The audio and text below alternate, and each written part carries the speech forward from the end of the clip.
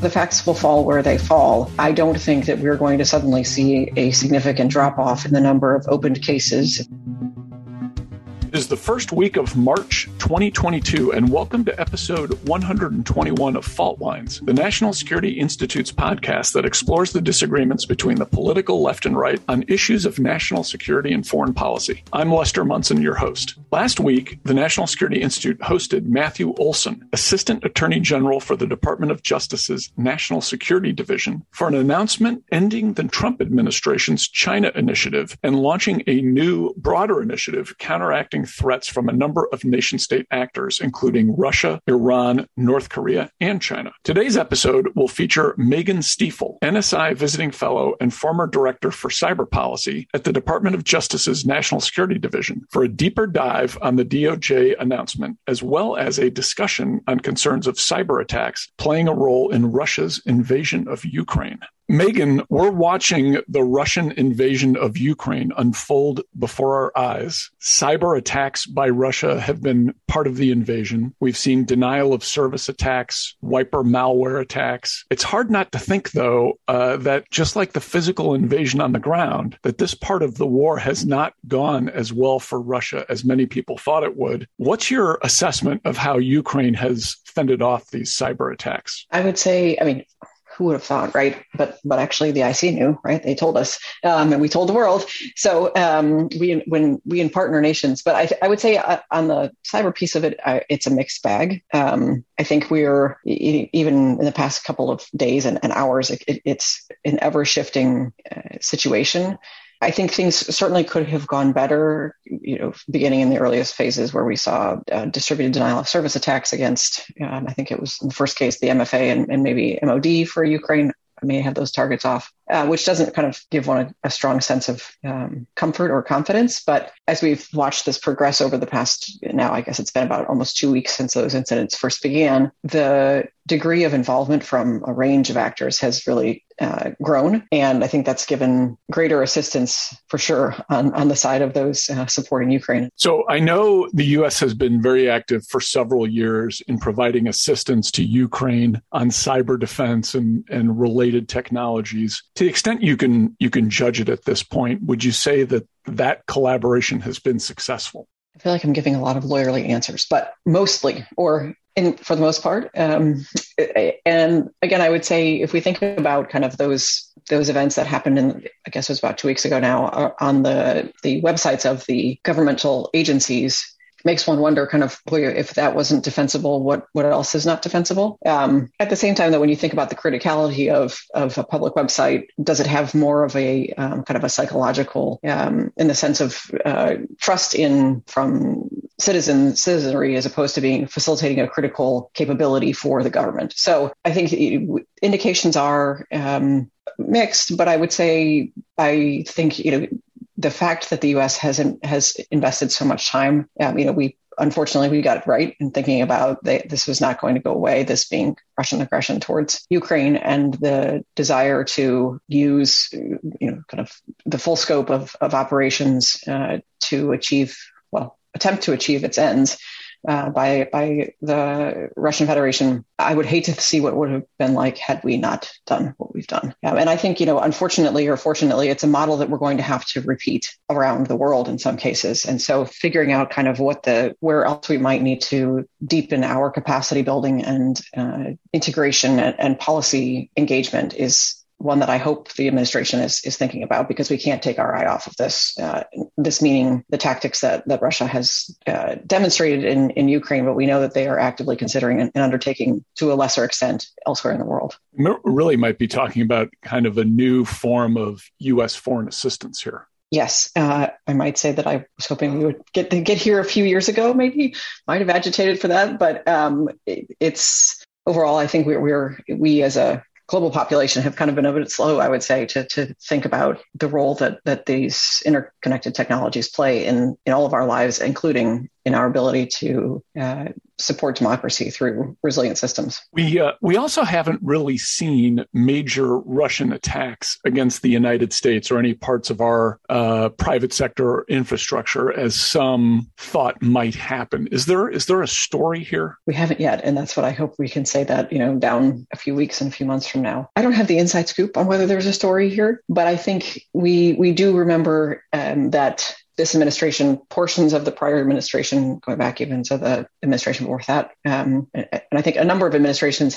have talked about the need to shore up critical infrastructure from a range of actors. And steps have been taken through executive order, and in some cases, a small amount of legislation. But what we, I think, began to see, and it's really kind of been escalating, is this what DHS now calls the Shields Up effort to get out to industry to say, in particular in response to sanctions, but overall sanctions that the United States and partners and allies are imposing upon the Russian Federation, that they expect that Russia may use malicious or malign cyber activity as a response to those measures. So we've kind of taken a multi-pronged approach, not surprisingly, including working to shore up critical infrastructure, but also to be more explicit and outward I think this idea of Shields Up is one that can maybe is a little bit more digestible to industry, and they might, maybe you can get through to someone in the C-suite to say, okay, this makes sense to me, as opposed to saying some long drawn out technical description of why it is that some small, muni electrical operator in some small part of the United States needs to pay attention to this. So I would say, kind of back similar to what we were talking about with respect to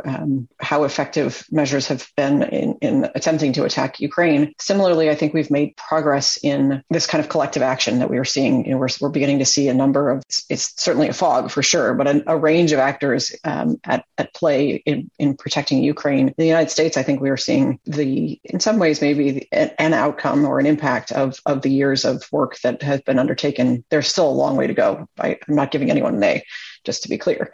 So Jamil, that's for you, if you're listening. But if he were here, I'm sure he would jump all over it. But let's hope, that we can be in this position a few weeks from now. And even if we are in this position, we should not be patting ourselves on the back and saying, right, we've got it all done. We'll move on to some other thing, right? We need to really take lessons learned from this. Great. All right. Let's turn to the issue with the China Initiative and the Department of Justice. Assistant Attorney General Matt Olsen just announced the shutdown of the so-called China Initiative. One of the primary criticisms against it was the mistaken prosecution of Chinese nationals with no connection to any crimes due to the DOJ's narrow focus on targeting Chinese practices and its nationals involved with it. Additionally, civil rights groups have come out against the initiative, stating that it discriminated against Chinese nationals and Asian Americans. How frequent were the instances of these false convictions and racial discrimination? Are there notable cases that come to mind when looking at these concerns?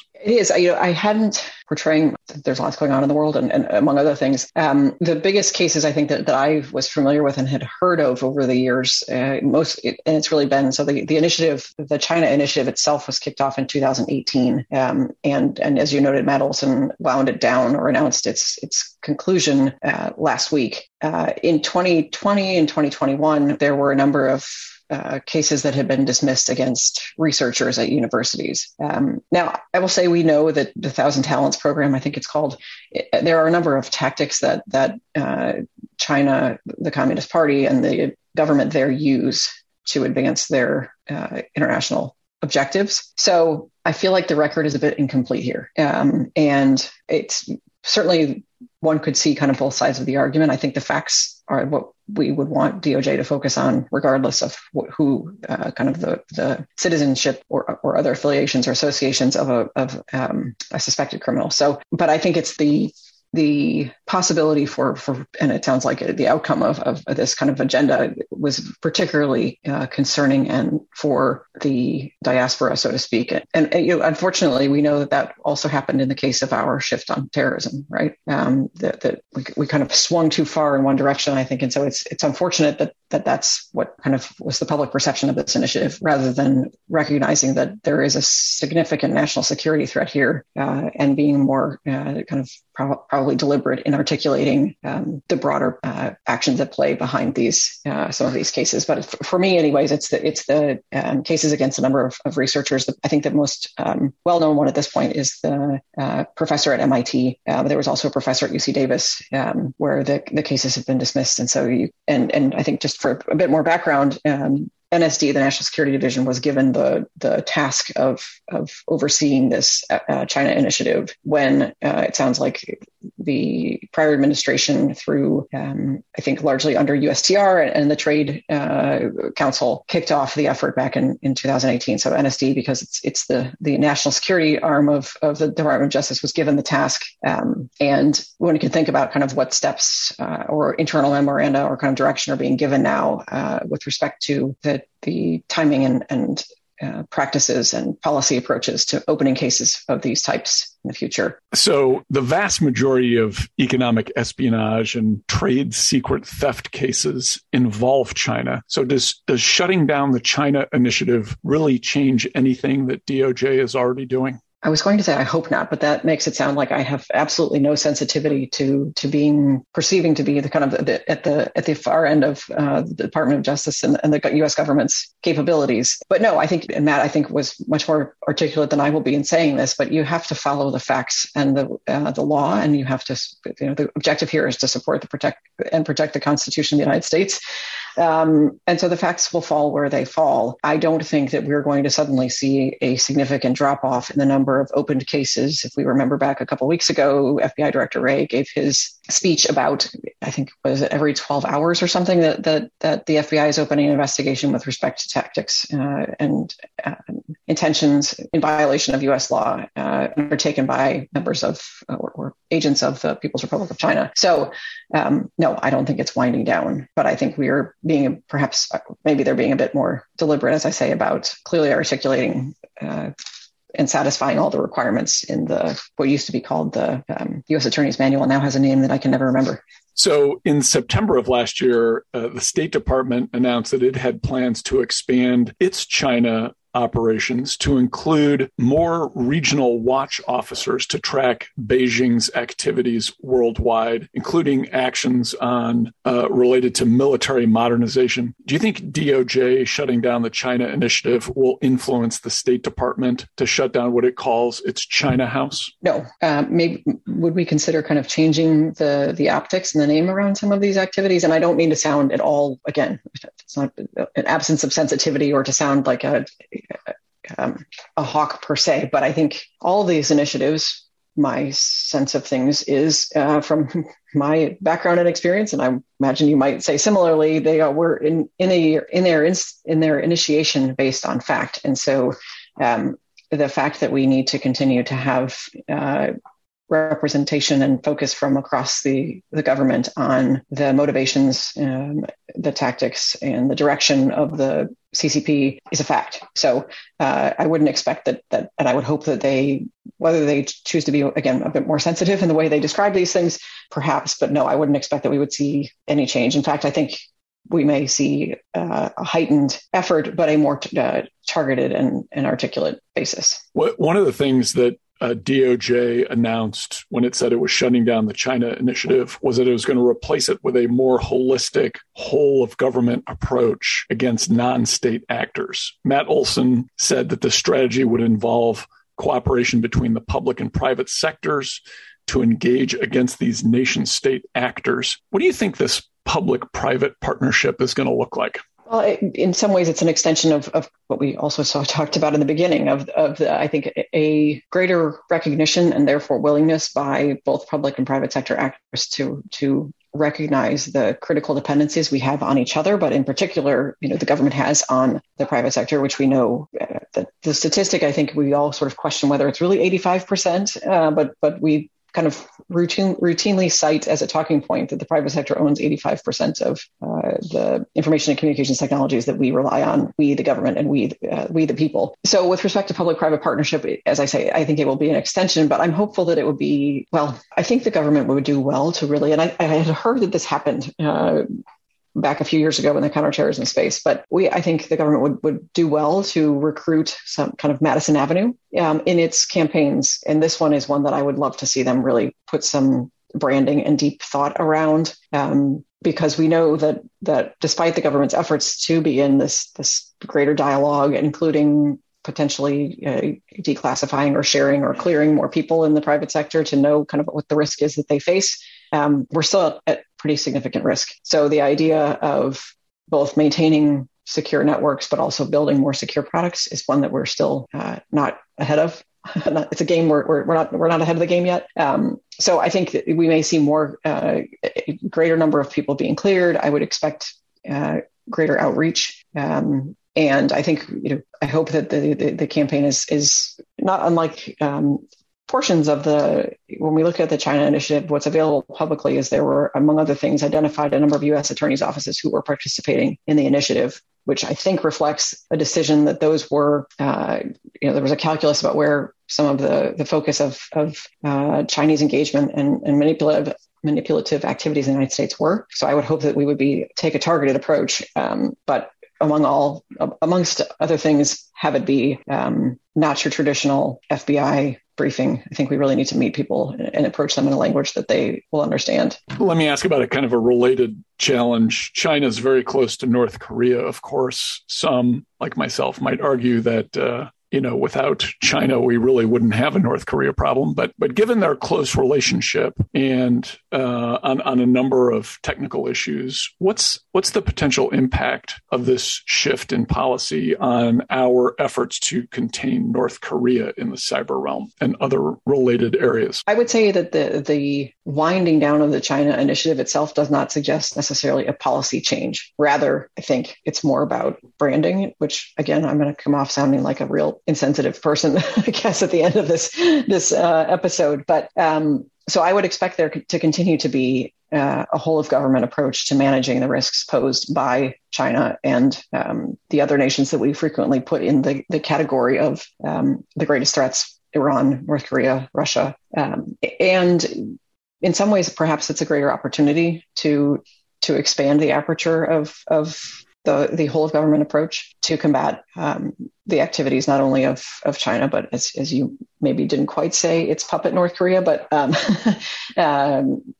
we also know, though, yes, there is a significant tie between China and North Korea, but it is not. I think there's a degree of information that suggests that they are operating perhaps with the protection of Chinese of China, but from elsewhere. Not only the North Koreans.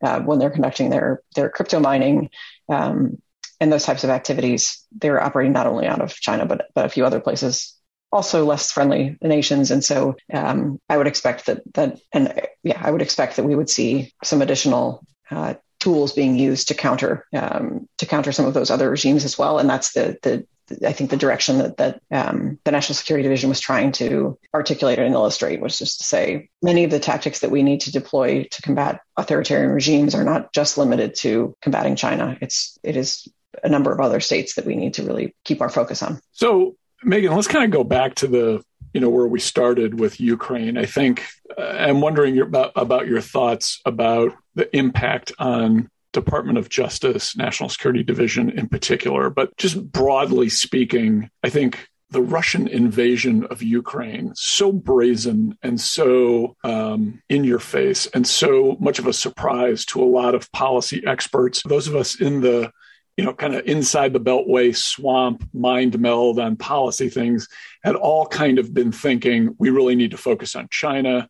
China's the real long-term threat to the United States in the national security sector. It's our primary economic competitor. We need to, yes, there's these other issues that are important, but we really need to keep the eye on the ball with China. This invasion of Ukraine has kind of thrown that all up in the air, at least for a lot of us. And I think there's a lot of rethinking going on. Do you see something similar happening at the Department of Justice, that maybe their focus is going to shift because of the events we've seen in the last week? I would say I don't think it will shift per se as it will broaden. So I think I would hope and I do expect that there would not be, as I said a couple of minutes ago, a kind of drawdown of the resources, whether it's in Department of Justice or elsewhere across the government, being put towards the risk and the threats posed by the CCP, but that however unsuccessful this effort by Russia ends up, and let's hope that it's entirely unsuccessful, personal opinion. The tactics, as we all know, Ukraine is their testing ground, their proving ground. So back to the point we were talking about more than a couple of minutes ago, we, the people of the United States, we former government folks, we hope that the government itself, our friends and who are still in, so to speak, are taking a broad view of where we're kind of the next phase of this effort that Putin has initiated, assuming that he stays in office. I mean, the way things are going, who knows? But reality is, I think it's probably likely.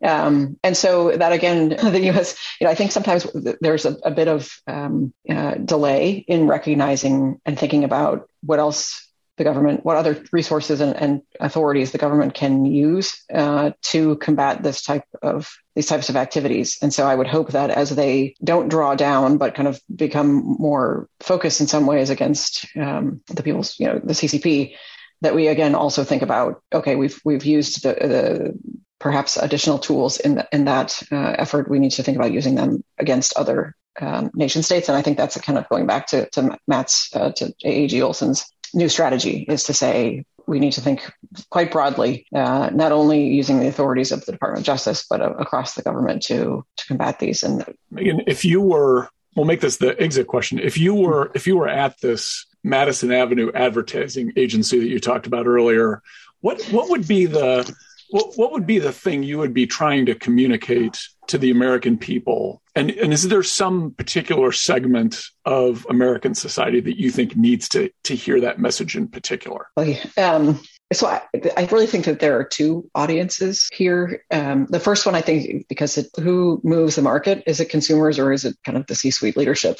But those are the two audiences that I think need to be kept in mind as the government is thinking about kind of the new world order of everything being even more dependent upon interconnected technologies. So it's not to say that, and I would not expect and I would not hope that it would be a message of any of the types that we've seen, including what happened, kind of post 9/11. We mentioned there was an unfortunate reaction to communities that, in that case, we saw it now it happened with post-COVID. There were unfortunate actions undertaken against individuals of Chinese descent. Can't put everyone in the same box. So I would expect that I would hope that the branding approach is one of, this is where if Jamil were here, he would go crazy on me, sort of empowerment, right?